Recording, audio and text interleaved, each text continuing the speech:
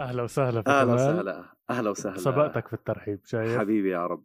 عشان تعرف إنه مكاني ومطرحي اهلا الاستوديو. وسهلا فيك وفي اوس وفي البودكاست تاعكم اللي على الاغلب نسميه بروسكاست. اذا ما سميناه بروسكاست اعرفوا انه احنا قطعنا هذا المقطع ومنتجنا. بالضبط. لا، بروسكاست حلو، أنا منيح عجبني. ملك منيح. الأسماء أنت. يعني شاطر في إشي في حياتي. طيب، حابب تدخل ديب من أولها؟ عادي. احنا الكونسبت من هذا البودكاست انه احنا ما نكون محضرين ايش بدنا نحكي، مش من باب الكسل، لا، بس لانه الاشي فيه عفوية لازم تكون اشي مختلف عن مقابلة، اشي مختلف عن اي انترفيو بتشوفوها على التلفزيون او على اليوتيوب. فبس احنا بنرحب في بعض وما بعرف نقتل الصمت في انه نسأل سؤال يا ديب يا مش ديب يا اشي له علاقة في الكوتشنج او البزنس لحد ما نخلص مواضيعنا ونبلش نجيب ضيوف. عسيرة الصمت. بتعرف إنه في الكوتشنج أنت بتتدرب إنك تصير مرتاح مع الصمت. شو يعني؟ يعني أنت مثلا أنا وياك في جلسة كوتشنج، تمام؟ وأنا بعمل لك كوتشنج، فمثلا باجي بسألك سؤال، انت بتسرح، بتكون لسه بدك تستوعب، تفهم كذا. هلا الناس اللي ببلشوا كوتشنج بالبدايه، الصمت بالنسبه لهم بصير يتوتر، انه طيب خليني اسالك السؤال بطريقه تانية، طب كذا كذا كذا. ليش؟ لانه بالنسبه له الصمت معناها انت مش معاي، ما فهمتش علي. صح. ولكن بالكوتشنج تتعلم انك تضلك ساكت، تعطيه هاي المساحه، حتى لو انه 5 ثواني 10 ثواني، واللي هي من اصعب الشغلات اللي ممكن تسويها. ككوتش انت بتحكي صحيح. يعني انت السكيلز بتبلش في انك learn how to be silent. learn to be comfortable with silence. يعني انك اذا صار صمت ما تتوتر، عادي، خلي، لانه الصمت مرات هو المساحه اللي انت بتعطيها للحدا اللي بتحكي معاه، انه يقدر تبروسس الاشياء اللي انحكت ويطلع في الافكار اللي بده اياها. فهمت علي؟ بدك تعطيها المساحه. في كتير في اشياء على الصمت على فكرة. احكي لك السكوت علامة الرضا. السكوت علامه الرضا، صحيح، او علامه الحرب ممكن تكون. في كتير شغلات بس. كمال حابب اه احكي. لا، بحكي لك الصمت مرات بجيب على كتير اسئلة. طب حابب تحكي لنا مثلا شو أصعب فترة مريت فيها في آخر 10 في 10 سنين. حياتك يا سيدي؟ بدون شك يعني الموضوع مش محتاج اني افكر فيه. هي المرحلة اللي انا توفى فيها ابوي. الله يرحمه. تعيش. كانت في 2020 بشهر 9. دخلت فترة وكان في كمال وصار في كمال تاني. مش أسوأ ولا أحسن، بس صار في حدا مختلف. أنا اللي كنت متعود عليه اختلف. صارت طريقة تقديره للأشياء مختلفة. قديه صار بخاف على اللي حواليه. صار يعني صرت أنا مؤمن في إنه اللحظة اللي بتروح ما بتتكرر. في ناس ممكن تخسرهم في لحظة يعني أقل من دقيقة من دون ما حتى تفكر. وهاي هي الفترة. وعلمتني شغلة، أنا مش حدا تبع حكم ولا بقرأ مقولات وبحفظها وبحكيها، بس وبحط تعرف هاي الموسيقى وبعمل فيديو أسود وأبيض. أيوة. بس أنا كان بالنسبة إلي صار في عندي فرق بين الموت والفقدان. الموت هو كل إشي بتسمع عنه من وقت ما أنت انولدت. تعرف إنه هاي الشجرة ماتت، هاي السمكة اللي مربيها ماتت، سيد صاحبك مات، هذا الرئيس مات، هذا الممثل مات. بضل نوعا ما خلص إشي أنت مآمن فيه، لأنه هيك ربنا خالق الدنيا، على إنه إشي في ناس بتعيش وفي ناس بتموت، وهيك العمر وكلنا رح نموت. هذا هيك سنس إنه بصير عمرك إنك تبلش تقدر تفهم، بتآمن في هاي الجملة. بس لما الإشي يدخل باب بيتك ببطل اسمه موت، هو بصير اسمه فقدان. اللي هو باب البيت، اللي هو بيتكم اللي انت عايش فيه. لا سمح الله حدا منكم بتوفى بموت، وبطل اسمه موت. خلص هو حدا انت متعود تشوفه كل يوم، متعود تتغدى معاه، تفطر، تتعشى معاه، تتطاوش، تتناقش، تاخد نصائح وحتى تعطي نصائح. ببطل موجود. وخاصة لما بنحكي من العمودين الرئيسيين اللي هم بيكونوا امك وابوك، فانت اذا بلحظة خسرتهم الله يطول عمر الجميع يعني، بس خلص بتحس انه هلأ الحياة أصعب، الحياة بتتطلب منك شغلات أكتر، في مسؤوليات رح تزيد وبدك تتعايش معها. طب وكيف كيف عدت هاي المرحلة؟ هي ما عدت، هي نوعا ما خلص انت زي في كل اشي في له طريقة تكوب معه، يعني تتأقلم. زي احنا كيف احنا دولة تحت احتلال يعني ما تحررنا، بس هذا لا يعني انه ما نشتغل وما ننبسط، ما نسافر، ما نروح حفلات، ما نضحك، ما نسهر. بس لا، احنا هذا لا ينفي انه احنا تحت احتلال. فهي الفترة ما بتعدي، هي الفترة بتبلش نوعا ما انك لما بدك تزعل تعرف امتى بدك تزعل، تحاول تسيطر على مشاعرك. اذا زعلان اليوم وتذكرت ومكتئب ومتضايق وبدك تبكي مثلا، تصير تسيطر انه انا بس اروح بدي ابكي، او بس اشتاق كتير بدي اروح ازور قبره. فهي ما بتعدي يعني، هي شعور كل حدا حس فيه كالفقدان. هي بلحظة ممكن يتذكر وبلحظة ممكن ما تكونش إلها دخل. يعني أنا شخصيا قد تستغرب يعني والشي بضحك، أنا بتذكر أبوي في الفالنتاينز كتير الموضوع هيك أوف غريب، إيش في إيش الفالنتاينز وعيد أضحى؟ لا بس إحنا لأنه كان في عنا محل في نص البلد وكان ببيع هدايا ودباديب وهاي الأمور وشغل المصاحبين والحب وهيك. كان هذا اليوم هو البيك تبع الترافيك والمبيعات وهاي الأمور، فكان يجيبنا إحنا نساعده. فأنا بتذكر إنه هذا اليوم هو يوم بذكرني في أبوي. فكثير في شغلات الواحد بتذكرها يعني، ممكن كلمة، ممكن أغنية، ممكن أسلوب حركة إيد بتشوفها من حدا، بتشوفها من أبو صاحبك، بتشوفها من حدا بالشارع بتذكرك في هذا الموضوع. وبس بحب أحكي لك في إشي مشترك بيني وبينك، الله يطول بعمر أبوك. بس أنت هلأ نوعا ما عايش في بيت أمك ماخدة رول، ماخدة خلينا نحكي دور الأب والأم، والقرار بيطلع من عندها المحكمة. هل هذا الإشي بتحس إنه مسؤولية النوال، يعني الله شو أعطى هاي المسؤولية لحدا قدها، ولو أنت محلها ما بتقدر تكون؟ فأنا هاي بدي أعطيك المساحة الصغيرة اللي إنك تحكي هاي المخلوق اللي في بعض الدول وفي بعض العادات والتقاليد اللي موجودة عنا بتصغر من شأن المرأة. خلينا نشوف شو هي المرأة بالنسبة إلك كأم عرب، لأنه دخلنا أشياء شوي بيرسونال بس بحب الناس تعرف.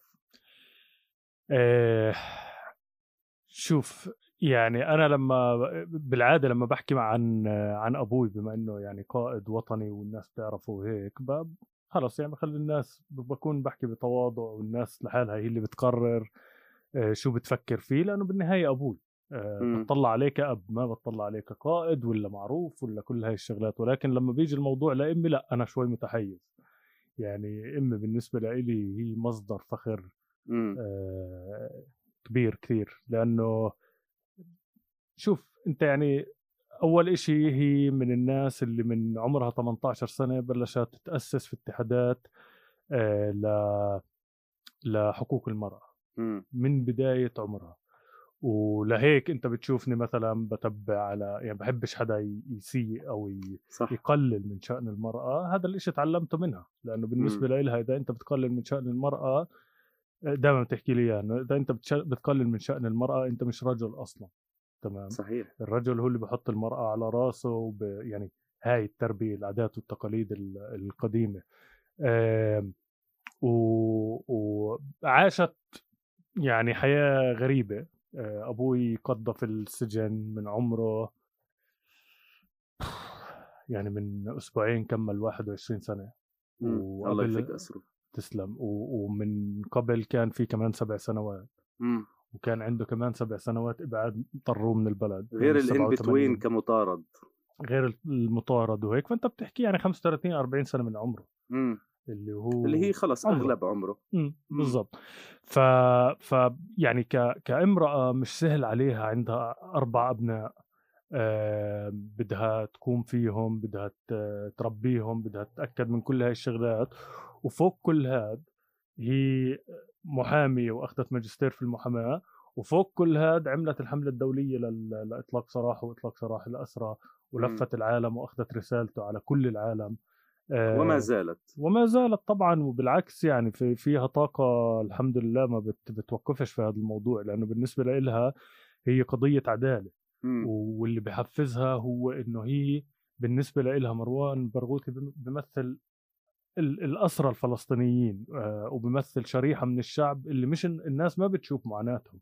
يعني أنت كعائلة أسير، أنت بتكون الاحتلال بيكون في عنده سياسات يخليك أنت تعاني كعائلة أسير، مش الأسير بس، عشان يحرم الأسير عليكم يرجع على السجن، أو يحرم الأسير أخوه يروح على السجن، أو عشان أي حدا بفكر يتراجع يعني بشكل عام. بالضبط. فهي البنزين تبعها دائما كان هو عائلات الأسرى اللي بتروح معهم على زيارات، بتشوف معاناتهم.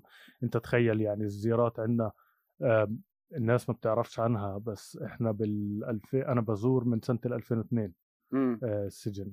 في سنين طويلة ما زرتش فيها لأنه ممنوع، وعلى مزاجهم بعطوك التصريح وهيك.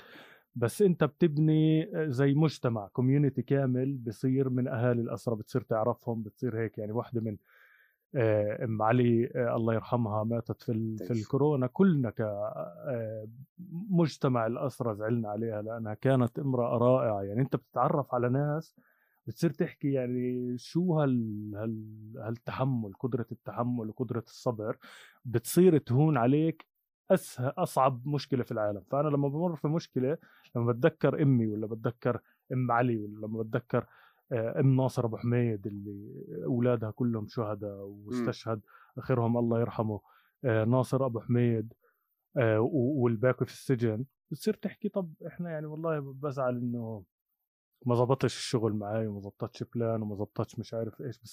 بتصير تفهم انه الحياة لا اكبر من هيك بصراحة. مش معناه انك ما تهتم في شغلك، ما تهتم في كل هاي الشغلات، ولكن لما بتتعامل مع مشكلة اتعامل مع حجم المشكلة نفسها، ما تكبرها في راسك وتصير تتشكوى للناس انه والله انا المشكلة اللي واقف فيها اشي هذا. وانت يعني اكتر حدا بتعرف. لما حكيت انت مثلا انه كمال اللي قبل حالة وفاة الوالد الله يرحمه، وبعد الوفاة كان بني آدم آخر، صح؟ صار في عندي يعني اهتمامات، يعني اهتمامي الأساسي للدار صرت أقيد حالي مرات. ليش سميها قيد؟ لأنه القيد إشي مش منيح، بس صرت أرتب حالي على أساس إني إذا رنوا علي الدار أنا أكون موجود. إذا بدي أرتب السفرة أعرف مين بيكون في البيت. إذا والله في مشوار برا البلد وبحتاج إنه ننام في أريحة مثلا ولا لا، بلاها، لأنه أنا بحب أكون موجود، لأنه فيش غيري يكون موجود، فيش حدا تركن عليه. وأنت عارف لا يعني أكيد أنا لأني وحداني بين 3 بنات، ما هم خليني أحكي لك من الجمل كنت أسمعها دايما في العزاء وفي بيت الأجر، في إنه يلا أنت زلمة البيت.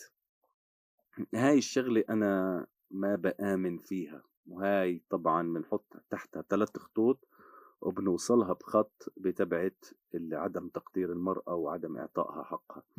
ليه؟ لأنه إيش زلمة البيت؟ أصلا قبل يعني أبوي كان زلمة البيت؟ لا، هاي أسرة، هو سقف وفي تحته عمدان اللي هي مسكته، ومش العمود الوحيد، أكيد هو العمود الأساسي، لكن أمك بتعمل كتير شغلات، خواتك بيعملوا كتير شغلات، ما في حد مسؤول عن كل شيء. ولو أنا مسؤول عن كل شيء كان أنا بنهار من أول يوم بصراحة، مش لأني مش قد الحمل ولا قد المسؤولية، بس لأنه اللود على شخص يعني أتقل منه. يعني هون دخلنا بالموضوع. انت مره واحده بتحس انه مسؤوليه الدنيا عليك مره واحده مم. بدقيقه صح. كل شيء تغير. طب لما الناس تحكي لك شد حالك وانت زلمة البيت كل شيء، كيف كنت تحس؟ ساعدتك ولا كانت لا اشي سلبي؟ لا، خليني احكي لك عن كل المواقف اللي هي من البدايات. انت مرحلة الثلاث ايام ولحظتها انت حدا مش مع حالك اصلا، لانه كل 3 ثواني انت يا بتستقبل مكالمة، يا بتسلم على حدا، يا بدك تجيب الاكل، يا ترحب في هاد، يا تودع هاد، يا اجاك اتصال خارجي، وكلهم بيحكوا نفس الكلام. انت نوعا ما مش معطي عقلك وقت يفكر بمرحلة الموت والفقدان. فهاي الفترة بصراحة أكتر فترة يعني مش محسوبة. هو الوجع بعد ال3 أيام 100% من إيش بيكون لإيش بيصير، لأنه فيش حدا حواليك. أنت دخلت على البيت هلأ، فيش ناس، فيش حد تحكي معه. أنت عم بتشوف أغراضه، عم بتشوف تخته، عم بتشوف غرفته، عم بتشوف سيارته. أنت عم تتخيل كل إشي بس هو مش موجود. فهاي هي المراحل خلينا نحكي الفيزز اللي بتمرق فيها. هي صعبة ولا يمكن حدا يجي يحكي لك تخطيتها ولا بعد سنتين، unless هو بعيد عن أبوه أو هم كأسرة شوي متباعدة. بس إنه لا، أسرة طبيعية بتحب بعض وهيك، لا هو حيضل يشعر بالفقدان لو لم لا يصير أب حتى وأكتر. فهذا هو. طب عسيرة المراحل انت حسيت فيها المراحل اللي دائما بنقرأ عنها آه. وبنشوفها؟ بس طولت معي، مش التايم الفريم اللي هم كاتبينه، اللي هي النكران والاكتئاب والفقدان في الدينايل، طبعا عدم التصديق أولها، صح. هاي أولها اللي هي خلص، لا كيف يعني مش موجود؟ لا أكيد، لا ممكن أنا بحلم، ممكن أنا بفكر، طبعا. بس هاي المراحل اللي بحكي لك إياها، المراحل اللي بتكون موجود فيها ناس حواليك وناس تواسيك وناس على طول. يعني بيتك بفضاش، يعني إنك إذا احتجت أي إشي تلاقي مثلا 10 يساعدوك. بس لا، هي المراحل هاي بتقدرش تحكي عن مرحلة دقيقة لكل الناس اللي عايشة في العالم. يعني أكيد في ناس متعلقة بأي شخص أكتر من التاني بطريق لإشي معين. ممكن هذا الشخص كل حياته معه، يعني كل حياته شغله مثلا، أو ساكن هو وياه لحالهم. غير لما تيجي تحكي مثلا عن حدا عاش طول عمره برا وما بتذكر أهله غير في مرحلة المراهقة، شيء مختلف.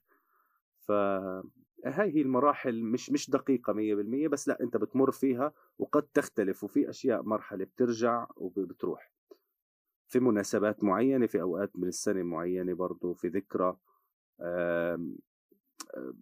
بترجع وبتروح، متغيرة هي. خليني أسألك عرب، خطر في بالي سؤال، اللي هو مرات بتحس بمسؤولية في مين أبوك، سواء كان عايش الله يطول عمره أو متوفي. إنه أنا مرات بحس حالي إني بكون معصب في السواقة أو مستعجل، خايف أتجاوز عن اللي قدامي في طريقة غلط، أو خايف أسرع، أو عمل إشي غلط زمرت له وفتحت الشباك بدي أسب عليه، أتراجع شوي، أقول بخاف يغلط، بخاف يسب. هاي مسؤولية بحسها إنه لا رباها فينا، إنه أوكي المسبة يعني راح تنسب إذا سمعتها ولا ما سمعتها، بس نوعا ما تحافظ على إشي عشان ما ينغلط على هذا الشخص، لأنه هذا الشخص مقدس بالنسبة لك.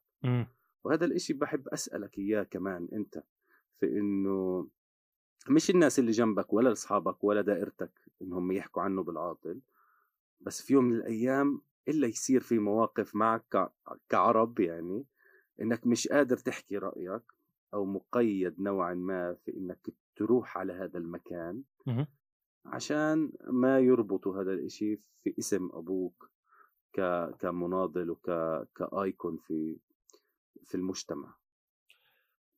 شوف بطبيعة الثقافة تبعتنا الناس بتحكم. تمام، يعني خلينا نكون واضحين وصريحين انه هاي من السيئات الكبيرة في مجتمعنا، اللي هي الناس بتحكم عليك اللي هي بتحط عليك توقعات معينة.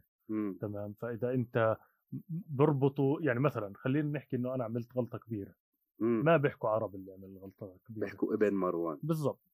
فهي هذا بحط عليك هيك إشي، بتصير أنت ليبل.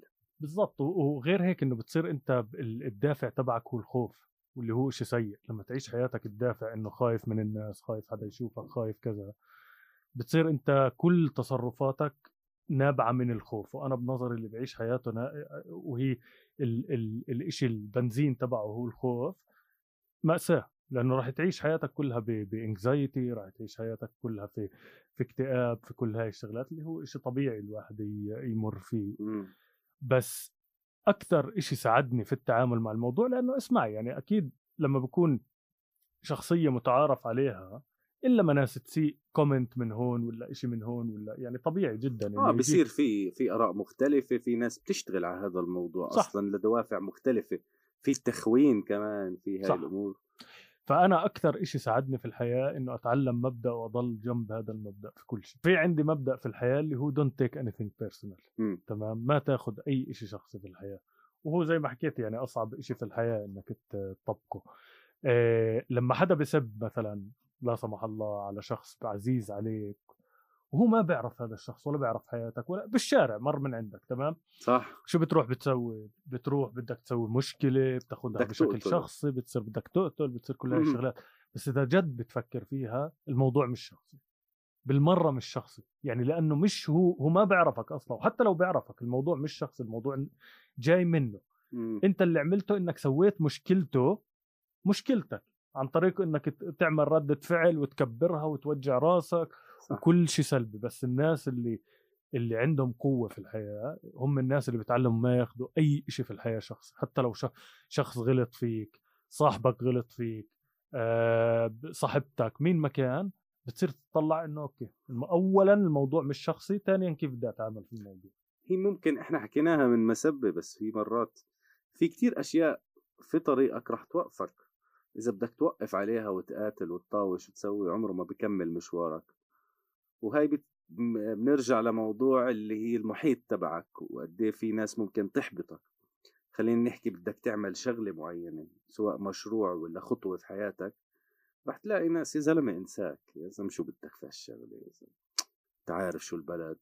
يعني قديه بتتخيل هذا الجانب النفسي قديه بتأثر في بني آدمين أقوى من بني آدمين معينين بحكم شخصيتهم يعني، وقديه هم بتأثروا من اللي حواليهم. فبدي أحكي معك كوجهة نظر، تحكي لي ككوتش يعني بشكل عام. إمتى تسمع من المحيط تبعك؟ وسواء ممكن مرات إمك ما تنصح، صح؟ ممكن حتى دائرتك، بيتك، أصحابك المقربين. إمتى تتأثر في قرارك؟ إمتى صح ترد عليهم وإمتى غلط؟ شوف، أنا بنظري أهم إشي إنك تطلع على أي إشي بيجيك من الناس اللي حواليك كفيدباك. تمام، سواء سلبي ولا إيجابي، هو فيدباك. صح، هو إشي انعطالك بحكي لك بغض النظر رأيهم بس فيك. بفرق عن مين الشخص وقد ايه بحبك أو لا، صح؟ طبعا، بس أنت إذا بتطلع على كل شيء بنحكى لك فيدباك، بتصير لحالك تعرف إيش الأشياء الناس معاهم حق فيها، وإيش الأشياء اللي بدي أطنشها. عادي طنش، شو المشكلة؟ فاهم علي؟ بس انت ليش بتطنشش؟ لانك بتاخذ، مش انت يعني، بشكل عام الناس ليش ما بتطنش؟ لانها بتاخذ الموضوع شخصي. كمان مره نرجع على نفس الليبل 100%. فانت اذا ما بتاخذ الموضوع شخصي مثلا جيت حكيت لعرب انت صاير حدا نكد ومثلا القعده حواليك بتغم كلها، تمام، اذا باخذ الموضوع شخصي راح ازعل منك، صح؟ راح تكتئب وراح اكتئب وراح تصير تكره حالك. بالضبط. خليني اكمل لك. وراح توقف وراح تصير بنظر حالك هو هذا الشخص. ليه؟ لأنه اللي قدامك أعطاك حكم، وانت في يوم من الأيام 1000 فيدباك منيحة، 1000 فاليديشن أخذتك، انت كبيتهم ورديت على انه انت صاير نكد او صاير بنقعدش معك.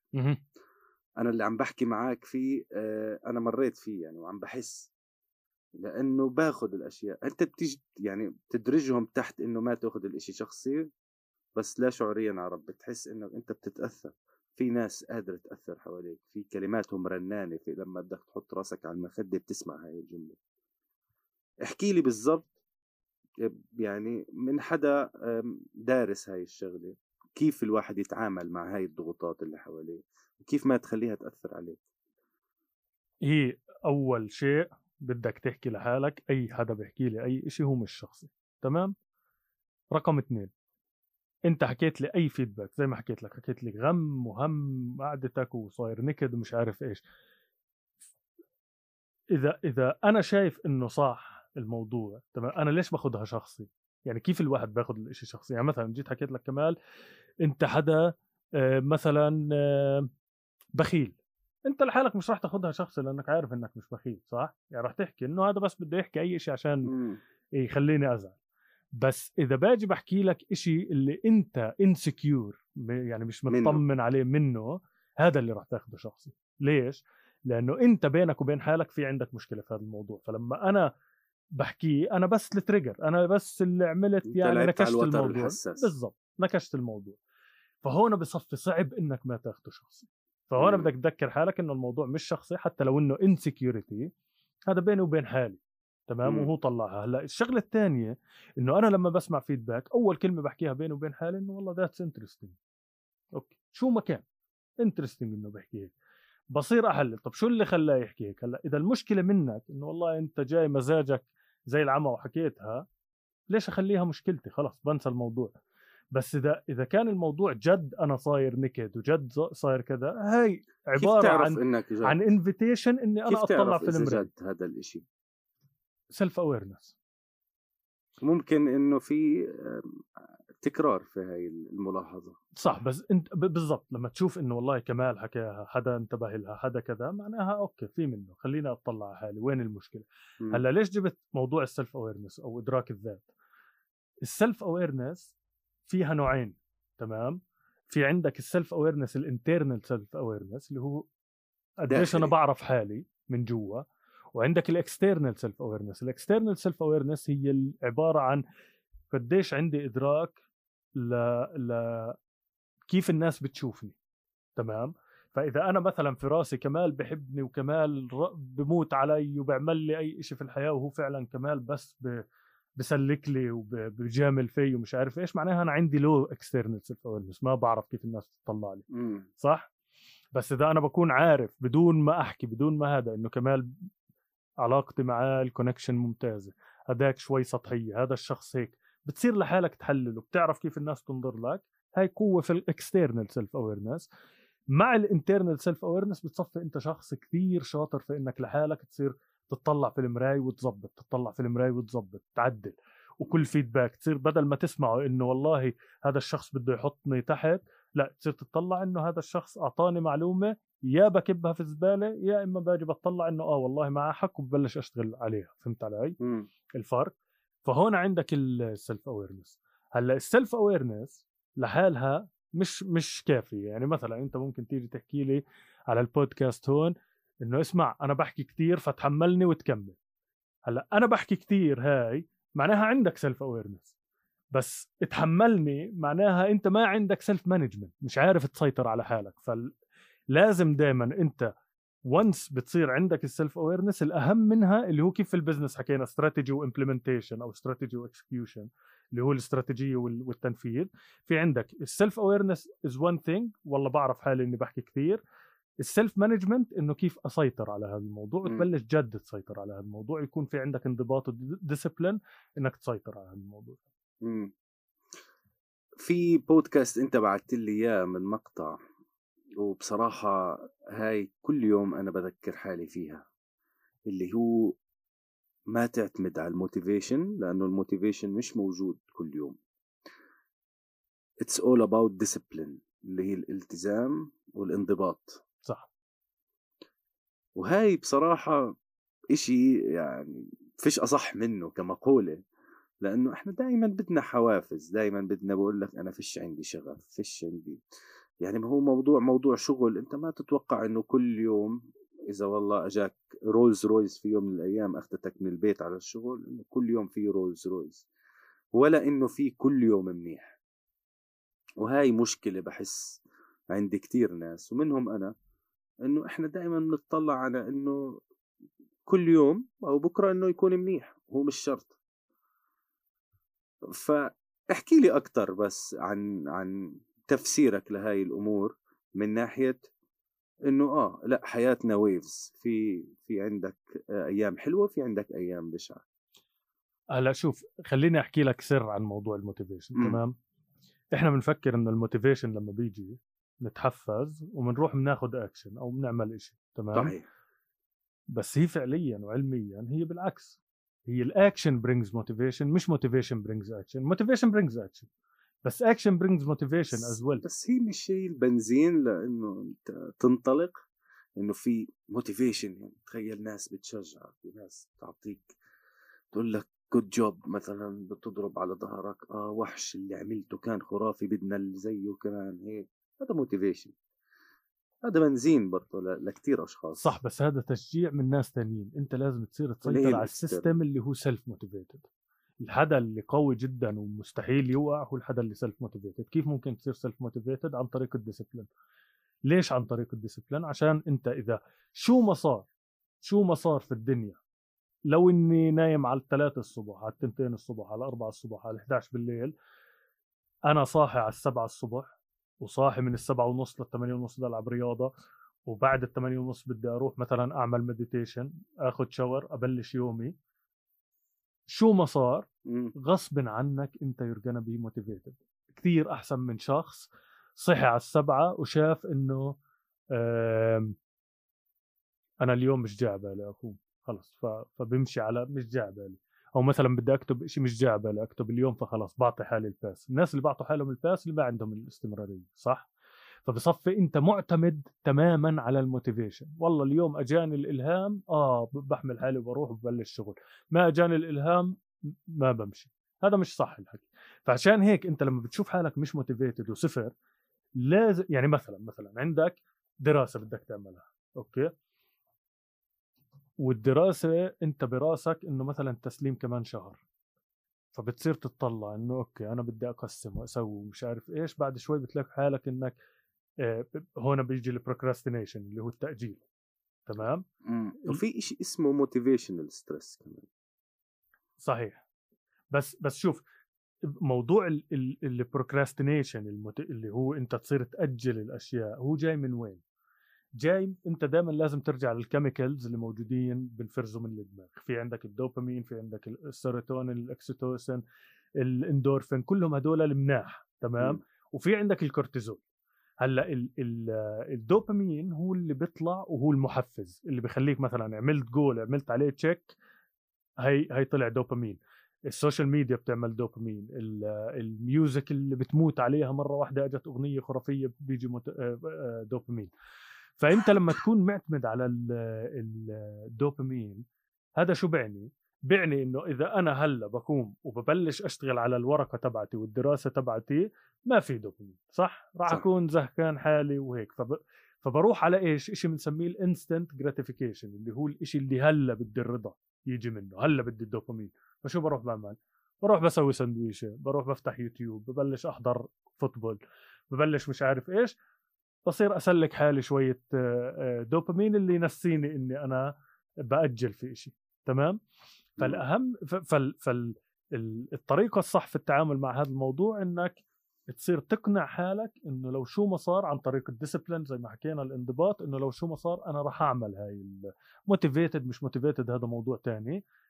بتصير تطلع على الورقه، طب ايش في اشي ابلش فيه؟ خلينا نحكي بس افتح اول صفحه، افتح دوكيومنت على جوجل، خليني اعملها. بلش تعملها، بتصير تحكي طب والله خليني اكتب لي كلمتين. بلش رسمي كانك بتفاوض في حدا تاني، تفاوض في حالك. طب خليني اكتب كلمتين. حتى لو الاشي بحس مربوط انه فيش عندي انرجي اعملها. يعني انا مثلا بحس مرات بكون كتير تعبان، باجي بحكي لك انه لازم اخذ شاور مثلا وافرشي اسناني، لا مش قادر، بكره تلاقيني نمت. هل الواحد لما يهذب حاله لأنه يقاوم هذا الإشي أو يتحدى الإنرجي حياته يعني راح تكون منضبطة أكتر؟ حياتك بتكون منضبطة أكتر لما أنت بتتعود إنك تكون برا الكومفورت زون تبعك. تمام.